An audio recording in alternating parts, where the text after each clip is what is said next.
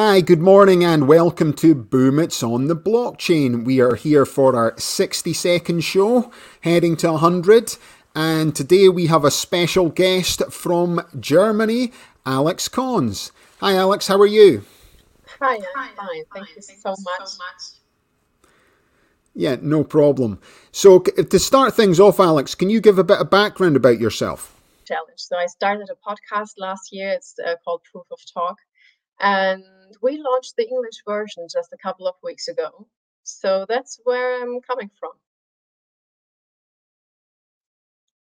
Let's see. So perfect. So let's talk about Bitcoin as well. I was actually giving a bit of background to yourself till you came back in there again, Alex. So let's talk about the significance of Bitcoin, when you were involved, and why it's important from a technology perspective rather than just from most people talking about it as a commodity.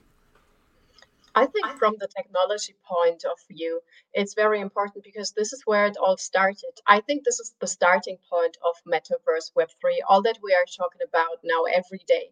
Because without what Satoshi Nakamoto did there and invented, without the very first Genesis block, we wouldn't be where we are today. We wouldn't be talking about all these different cryptocurrencies and everything. So I think Bitcoin is not only super important because it gives us a choice, but it is also super important because it brought technology to us that we are now using for so many different use cases. And we are still so early. We don't even know what the future will bring. We don't have the slightest idea. And I think it's like a pool of ideas he gave to us and the opportunity to really develop something new and to have community based options in the future, maybe even. Yeah, so talk about when you first got involved in it, because I saw from another podcast it was back in 2015. Yeah, sure. I got involved because I'm really deep into the ideology. I thought when I discovered Bitcoin, okay, that's nice. And I fell deeper and deeper into that rabbit hole. And I just couldn't stop it anymore because I was finding out about the gold standard, about so much stuff that I would never have touched base with unless I would have been somehow discovering Bitcoin. So I was, from my personal point of view, I was searching for alternatives because I was very unhappy with everything, with the status quo back in Germany. Maybe this is even related to me as a mom, as a single mom, and I was searching for opportunities to change my life, and I was looking for schools, and I couldn't find something fitting for us. I was looking into investment, and I was like, I don't really get anything of that. And if I get it, I don't want it. So I was searching all over the place, and Bitcoin was there, and it was the answer for everything I was searching for, basically. And it still is, I must say. Yeah, we talk about Bitcoin being like digital gold, you know? So, and I know a lot of people say, well, it's digital gold, it's fool's gold. But essentially, gold is fool's gold. It's like a shiny rock, we don't use for basically anything, and then the Arabs love it more than anyone else. But, ultimately, if people think about it, well, that's not how it works because it was fool's gold and now it's digital gold. But it essentially start to think about this digital gold coming in, and as a technology, where will its applications go? I think we are just seeing the beginning of everything. And I think when we talk about digital gold, I think Bitcoin is much more than that because with layer two solutions like Lightning, we can use Bitcoin as a payment system right now. I do that, like maybe not on an everyday base, but I do it regular. And I have a lot of friends who became Bitcoiners after I've been convincing them for quite some time to just try it. And it's so easy. It's really so much easier than going to the bank and doing all of that stuff and the paperwork and everything.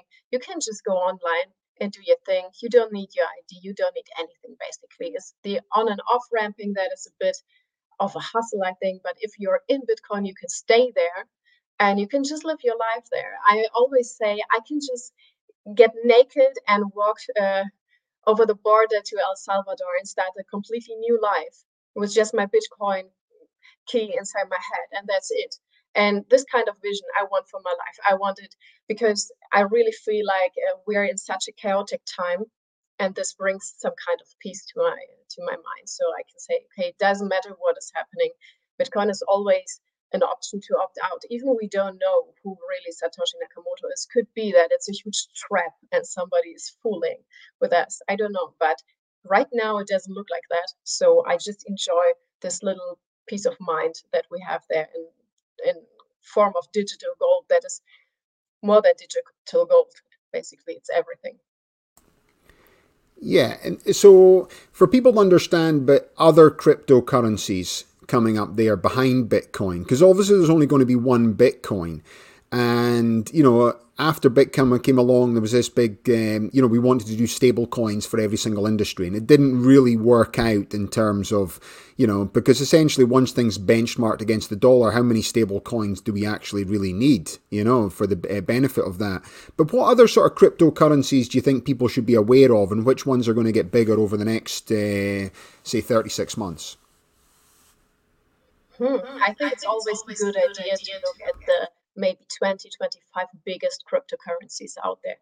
And then you need to have a look at the use cases, because from my point of view, I would not recommend any cryptocurrency besides Bitcoin. But if you are searching for something interesting, you always can have a look at Ethereum, because there are so many use cases. This is basically a smart contract platform where everything is like layered up, and there's so much diversity into how we can use that blockchain technology besides financial.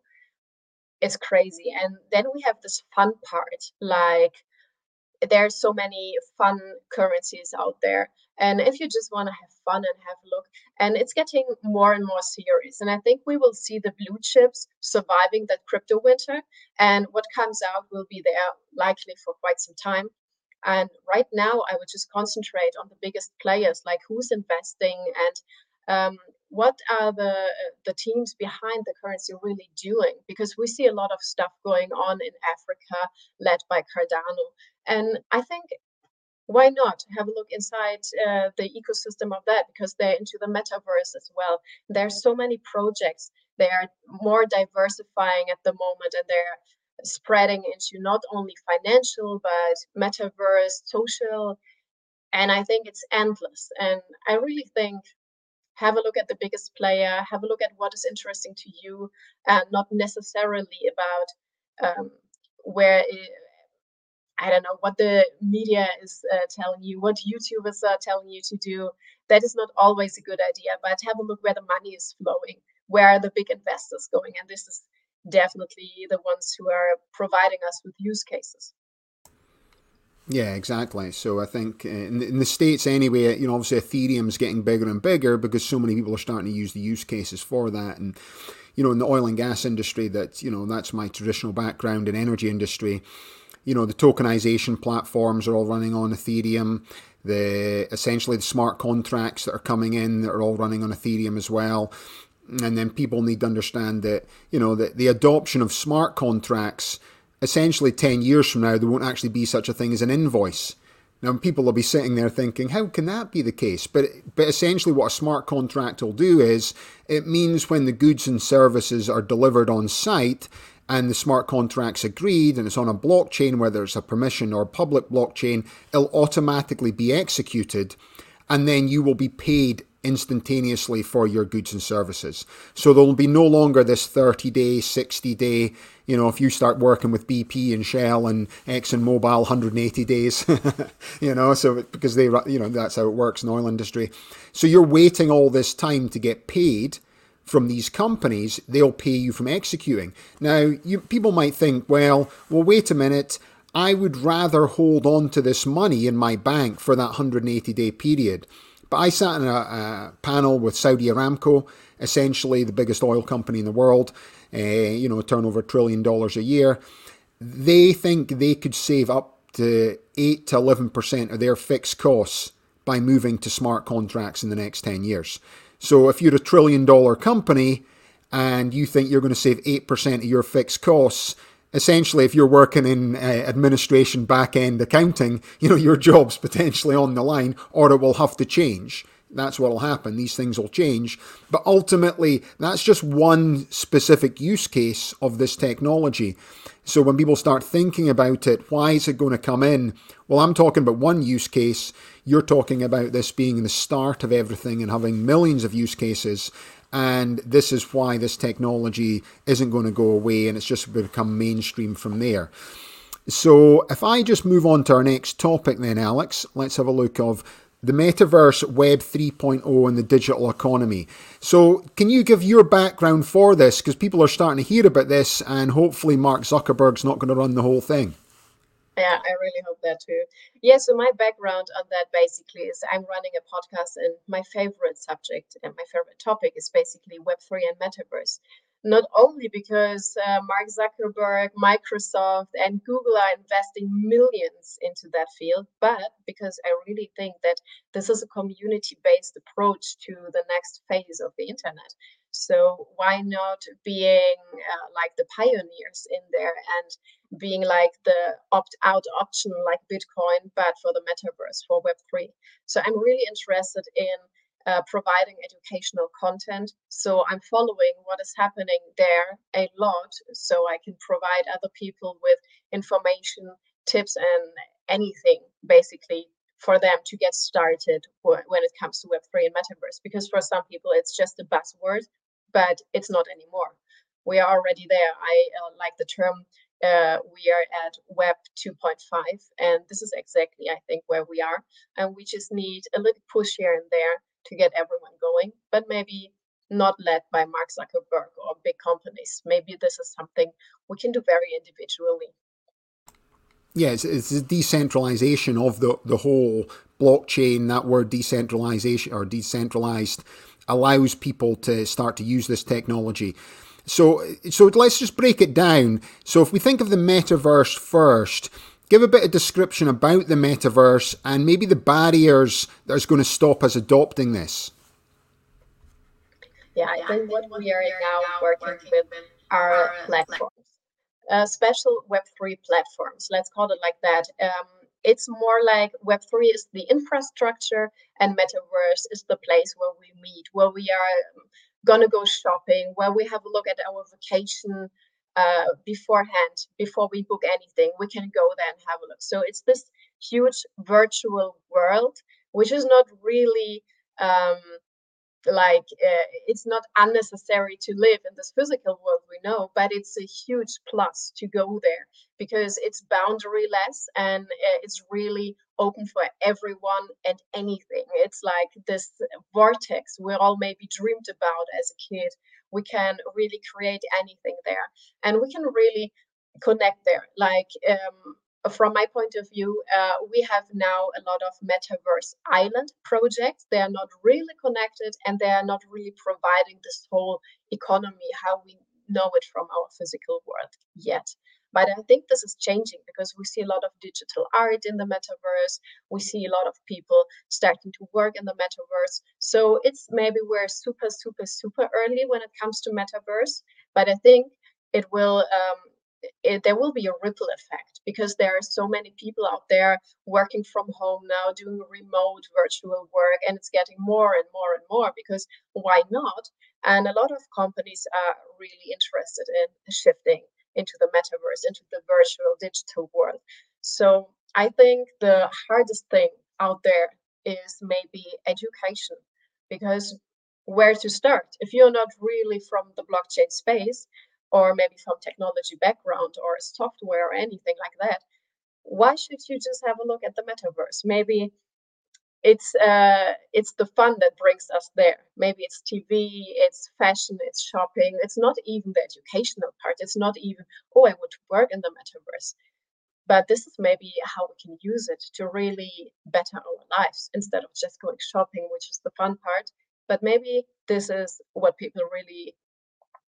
really is like maybe boundary crossing. You know what I mean?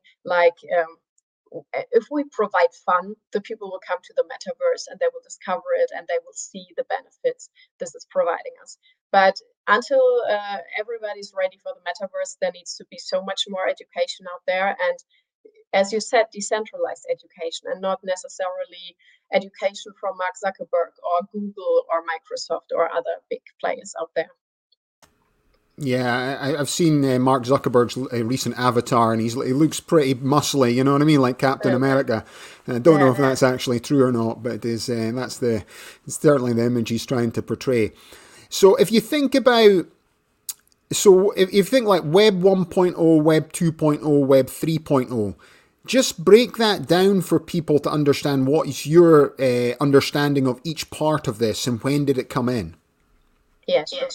So I think Web 1 was what we all knew. Like when I was maybe like 8 years old, I still remember I had the very first computer out there. My uncle was deeply into technology, so he was like, "Yeah, here, kid, this is a computer. Use it wisely." And I had access to the internet. It was still like beep, beep, beep, beep, when you connected. So it was very basic. You really couldn't do anything out there. And what we see now is very much more connected and maybe not really interactive in the terms of what we might experience in the future, but Web 2 is what we know today. It is part of our life already, but it's not really like we cannot live without it. So, and I think what we are experiencing right now is maybe 2.5. We already are shifting into the Web3 world step by step, even if we don't know it. We're super early, this is why. And I think Web3 will be not only decentralized, but interactive. And this is what we are maybe missing now in Web2, because it's not decentralized and it's not so interactive. Maybe some of us feel like it's interactive because it's fun. But if we step outside of gaming, what do we have? Like, not so much fun. So I think Web3 will be very community-based, decentralized, and interactive in a way we cannot imagine right now. Yeah, and I think for, coming from a finance background, it's a bit like finance and the internet as well. So, it's information's come there, now this finance has come on the internet, and then all this technology's coming out and people are starting to understand it. And I think the word token is going to be more and more prevalent going forward, and the word tokenization and moving away, people just the word cryptocurrency, because there's a lot of confusion with cryptocurrencies and fiat currency, where I think, what we'll find over the next coming months from the regulators is that, out of the 14,000 cryptocurrencies, about 13,900 were actual securities. And it doesn't matter which part of the world you're in, you're going to be dealing with a regulator. Whereby the word token, and people can understand tokens, and tokens can represent assets. So wait a minute, these are tokenized assets, a token. I can start understanding it, because essentially a token can provide me distributions where a cryptocurrency doesn't. So, and they call them distributions in the same way a share provides dividends. And that's going to start letting people understand. And I think it's a barrier that stopped a lot of people diving into this technology, is because they've been so confused with the word cryptocurrency, because they think of it like fiat currency. So they just want to just stick their head in the sand about every other use case of this technology. But once they get over that initial barrier, it starts to go forward. And, I say it all the time in terms of driving a car. I have no idea how a carburetor works, but I don't sit there and turn the engine thinking, is the carburetor work? How will it work? It just works. Then I drive and go from A to B. And I think the way the human mind works is we want to understand everything until we're using it. Like, most people don't know how the internet works. We just know whether it's 5G, 4G, it's going slow, I can't download my movie. We don't understand how this pixelation of information moves along a fiber line and comes up on another screen somewhere across the world instantaneously. It's just we use the internet. And I think the blockchain's starting to work like that as well, Alex, in terms of now we're starting to use it. I don't worry too much technically how it actually works. I just want to use it. And it's the same with your iPhone and stuff like that as well. So that's interesting. So let's move on to our next topic here, is blockchain and education. So we had Principal Z came on and spoke about how he was getting involved in blockchain and education in New York State, and he was an educator for 20 years, and they're starting to use this technology. But I know you're working on a very interesting project yourself with your own son as well, Alex, and what you've done. So give a bit of background in why education you wanted to change from your child, what it is you're doing different, and how you're actually growing this model. Yeah, sure. So when my child was born, I was pretty sure the first second, okay, this is the unschooling child. He was so small and tiny, and I just couldn't imagine myself giving him to school, even though I knew he would be much older by then. So we have been living in Berlin for 6 years, and within these 6 years, we visited 35 schools and a lot of democratic libertarian schools. And they weren't democratic, they weren't libertarian, they weren't free, there was nothing.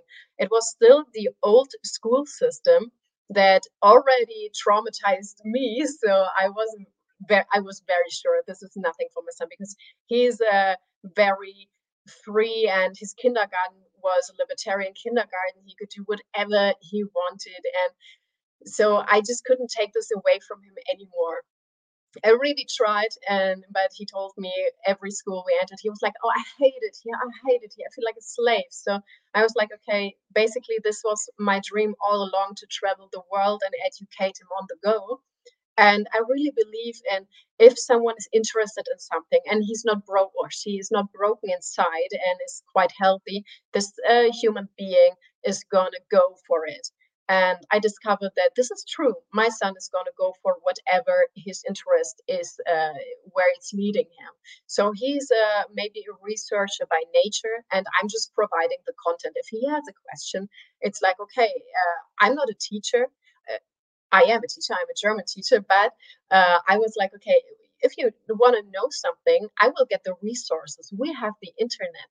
This world is full of genius people who we can ask. And so we've been traveling for quite some time. And when he got older, like maybe 7 or 8, he was 8, I felt like now he needs like the social group. And when they are younger, it doesn't matter so much. They are just happy with their mom or their dad or both. And after that, I discovered, okay, they need a peer group to really learn from each other as well. So while Corona hit the world, we have been in lockdown at the Canary Islands, and I discovered, okay, I love it there. I will move there. So we just stayed, and we are still residents there, and the educational system is quite open-minded there. So if you provide any kind of proper education to your child, whatever that is, it's fine for the government. So we just collected, gathered some kind of like-minded families that are into that. So we started like a little unschooling, free schooling project where the kids are very free. And I discovered, like, if I really want him to be the best version of himself, and he needs to be ready for what is out there, I need to teach him what I do learn right now. So if I learn about Bitcoin and I build a node, he's by my side, he's doing it. And if I learn about blockchain, how this is working, and if I have like if I'm working on something that is quite, even when it's quite difficult, I need to break it down to explain it to my listeners, to my readers. So my son is always my go-to person to explain something to. So if I can explain it to my son, I'm good at it. I know it. I can explain it to someone else. So he knows everything I know, basically. And I teach him, because if he's going to go out there and Mark Zuckerberg is telling him, oh, hey, I got the perfect option for you here. You can just choose my metaverse. My son will always know to check the facts and how everything's working in the background. And I really think the school system as we know it today, especially in Germany, it's outdated. We are not providing enough educational content. We are providing maybe even traumatizing children, um, and it's not really. If I when I left school, I wasn't ready for life, not at all. So why have I been like sitting there 9 years of my life in this high school, and it was a private school, it was a good school, and it was 9 years for what?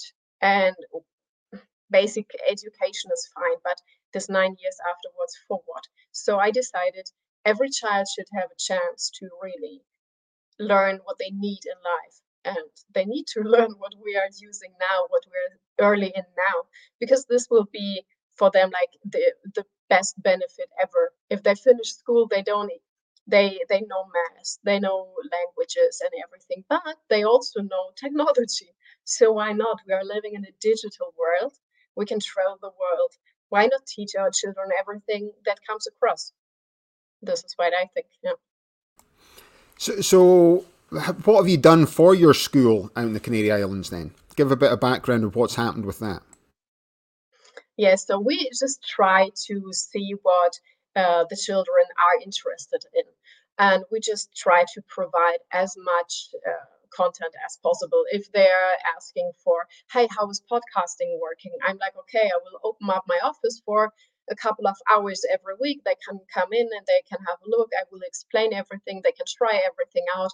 Same thing goes for the metaverse. If they're interested in learning about the metaverse, we will provide them with the educational content, of course. They have the technology they need to have to explore everything on themselves. They always have like at least 2 or 3, I don't want to call it teachers, but mm, yeah, let's call them teachers, but they are not really leading the way. They're just providing information. So this is what we try. If there's something else out there and really something important happening in technology, in anything, we just try to provide the infrastructure to learn and just leave it from there, because kids are so smart. If you let them, if you let them be smart, you don't really have to put everything in their face and shovel it up there, because this is not really what they want. They want to be free, they want to be loved, and they want to explore the world. And if you just let them do that, it's working out. Yeah, and I think from Principal Z's argument was that the traditional educational system is designed for the industrial age. Yeah, and we So, are of and that. and we've moved on from the industrial age. So basically, we were getting assigned doing some sort of memory test to essentially put us into sort of little modules. So we were in a little module, and then we're just working through this module, and then suddenly we'll go and work in some company, and we'll have our little piece, and we'll just start working in there. And if you're good at this memory test, then essentially you'll get higher up on the ladder. But if you're not good at memory test, or you struggle with exam anxiety, and then essentially you get put down, whereby if you're thinking of like individual education programs that we spoke about offline. My oldest child's autistic, and he's got an IEP, they call it here, but it's actually a good system, because essentially now you've got an educational system specific to your child, and he's no longer getting matched against his peer evaluation, which can be so detrimental to young children. Is how are you evaluated against your peers? So it should really be evaluated against your own individual progress, and you shouldn't be marked down just because you're not great at spelling, say. Because, now you've got Google basically corrects your spelling anyway. The American Google's not so good, because they corrects my Scottish English into American English with the bad spellers that are out here. But ultimately, why are we tested on that anymore? It's just coming into that as well. So how is your school developed? How many children are in your school right now then, Alex? I think at the moment we have 15 to 18 children. And what I like to call it, it's decentralized education, decentralized learning, basically. Yeah, this is how it's going. But we see a lot of more traction coming there. And we are thinking about founding another school for the elder children, because we saw that they have different needs from the little ones. And we just go with the flow. I like to say that as well, because everything is so static. Like the traditional school system, you have to do this when they tell you. But basically, this is not how I work as a human being. I don't really like to be told what I need to do. And if I'm not ready to do it yet, and if I'm ready to learn something else instead, why is that bad? I don't really see that. So this is what we try to provide for the elder children. More resources, more physical resources, for example, and even more input from worldwide. I really like to travel with my child, to put him in different surroundings, to make him meet up with different children from all around the world, and to make him speak more English, because he's fluent in German and Spanish, of course, but English is always like, huh, nobody's speaking English there. So we try to open that up way more. We are inviting other schools with their elder children to exchange, because they always have different ideas, because they are growing into different cultures. So we try to keep it as open as possible, as fluid as possible, and we just try to see the children's needs really and provide so much content, maybe sometimes even too much, but they can still sort it out. And we just try to build like an educational nest where they sit in and just pick the pieces they really want. And we see it's going great because they all are able to read. They are all fluent in at least two languages. Most of them are fluent in three languages now. And they don't lack anything. They are far more educated than what is normal for their age. And they are happy and they are playing a lot, you know. So like 50% of school day is just playing outside, building stuff they want to build and with no pressure. Yeah, that's amazing. Learning three languages at a young age as well. And it's also, people need to understand that, you know, my youngest son's 7 now, and you know, I was reading a statistic, and Principal Z was saying that 90% of the jobs that they'll be doing by the time they're in their early 20s don't even exist yet.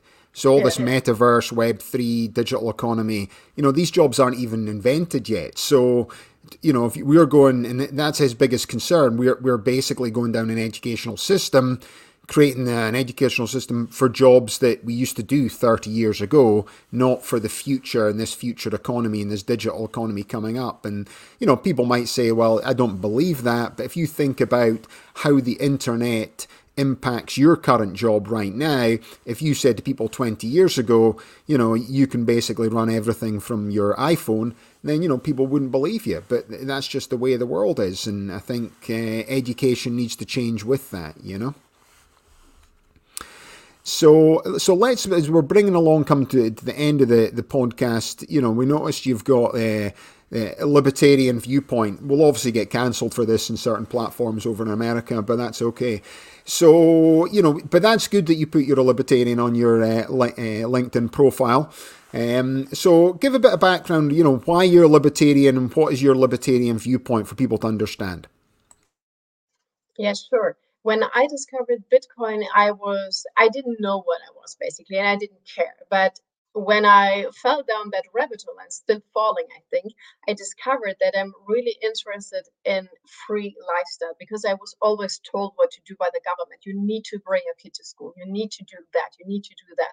So, and I really believe that we are, maybe not all of us, but me personally, I'm capable of doing my own decisions. I want to do that.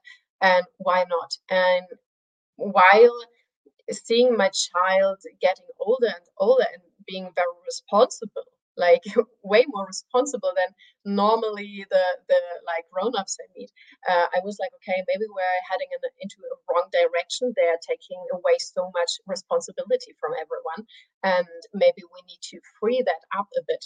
So when I was still a crypto journalist, when I started working in 2017, I had an interview with John McAfee, and he really deeply impacted me on that. And we talked for 1.5 hours, maybe, although we just did like 30 minutes of interview. And he was talking a lot about his plans and how he wants to change the world. And I was really feeling that vision. And I do not lack interest in like big ideas, but I rarely see something that I'm really burning for. But for Bitcoin, I was burning. And for what he told me, I was really burning. And I was like, I really want to see the world how he sees it. I really want to see that change. And he was running for president, and it was quite some time before I think he was running for president. And he was telling me about his ideas. And I felt like I want to live in the world that he is creating. So I discovered, okay, maybe I'm a libertarian. I never thought about it, but maybe this is it. And since I know that, I was able to connect to so many great people out there with the same vision, the same burning for freedom, the same burning for their own responsibility, basically, that we are born with but have been taken away. So I think that's my libertarian background. John McAfee was a huge point in there. Yeah, so you know, when I was the chief blockchain policy advisor for Adam Kokesh and John McAfee, when we was running for the 2020 election, what was interesting about, for libertarian, when people talk about it, it's essentially, it's like, you get to live your life your way, I get to live my life my way, and as long as I don't have, some sort of detrimental effect to society, essentially I'm happy for you to live your life your way, as long as I'm happy living my life that way. And to me, that's the essence of people being libertarian. So a lot of people out there will think, well, wait a minute, that's the way I want to live my life. The problem is that when people are starting to live this individual way, to try to bring it all to one message, and I honestly, I've sat in some of the California Libertarian Party like Zoom calls, and it's like 120 people all arguing their own viewpoint. so it's going like this. So that, so it's difficult to get a consistent messaging, whereby if you think of Republican and Democrats in the US right now, the one thing with the party, I like a lot of the policies from the Republican Party, and I like a lot of the liberal policies from the Democrat Party, and I'm actually both. That's the thing that annoys people. I'm actually both. When it comes to fiscal policies, I like the Republican thinking. When it comes to a lot of the liberal and arts policies, I'm very much Democrat in my thinking there. But then I have to choose. And whichever side I choose, I've got to follow every single policy they go with. And I don't want to think like that. I want to think my own way. To me, politics is about policy. And you should basically have your own decision process on every single policy out there. And I think that's what brought me to the Libertarian Party as well. But because of that type thinking, and because the way they want to push you in there, and the difficulties with the Libertarian Party getting a foothold in the American system, it means that this type of thing gets pushed down. And, a lot of the Democrats, they don't mind the Libertarian Party because they see it as sort of like your sort of, pot-smoking Republicans, and then they take votes away from Trump. So Jo Jorgensen, that Trump bashed throughout the 2020 election, they should be thanking her, because if they all voted Republican, he would have won. But there was a lot of different places where they voted for Spike, they voted for Jo Jorgensen, and that allowed, Biden to get in those states. And people don't think that. And then you've got Andrew Yang coming up. So he's got his new Forward Party. And I like Andrew Yang. And a lot he talks about blockchain and Bitcoin and crypto, maybe more so. But he's coming from a Democratic perspective. And what you're finding is the CNN, and that when they get him on, even though he ran for the Democrat Party, they liked him before, he's got the Yang gang, they're basically saying, oh, wait a minute, you're not allowed to vote for Andrew Yang because it might help Trump get in. So it's the weird thought process is that the Democrats will actually prefer the Libertarian Party to the Forward Party of Andrew Yang, because essentially he might take Democrats to vote for him. And that's just a two-party system. So how does just to finish it off, how does the political party system operate in Germany? Because a lot of Americans don't really understand it. Yeah, I think it's a bit different from what we see as. Basically, everyone can start in politics. We have these political parties, and you can be part of that, and you can work your way up. And there's so many of them. I am not really a fan of voting, so I went there just to have a look at how many parties are there. What can I choose? And it's an endless ladder of options. Basically, we have everything from animal welfare to holistic stuff. So basically, they're like democratic and social. They're really big back there in Germany, and we have like Green Party and this kind of stuff. So this is quite big, and it's always like they have to get along with each other, because no party is getting all of the votes, of course. So it's always like a mash up.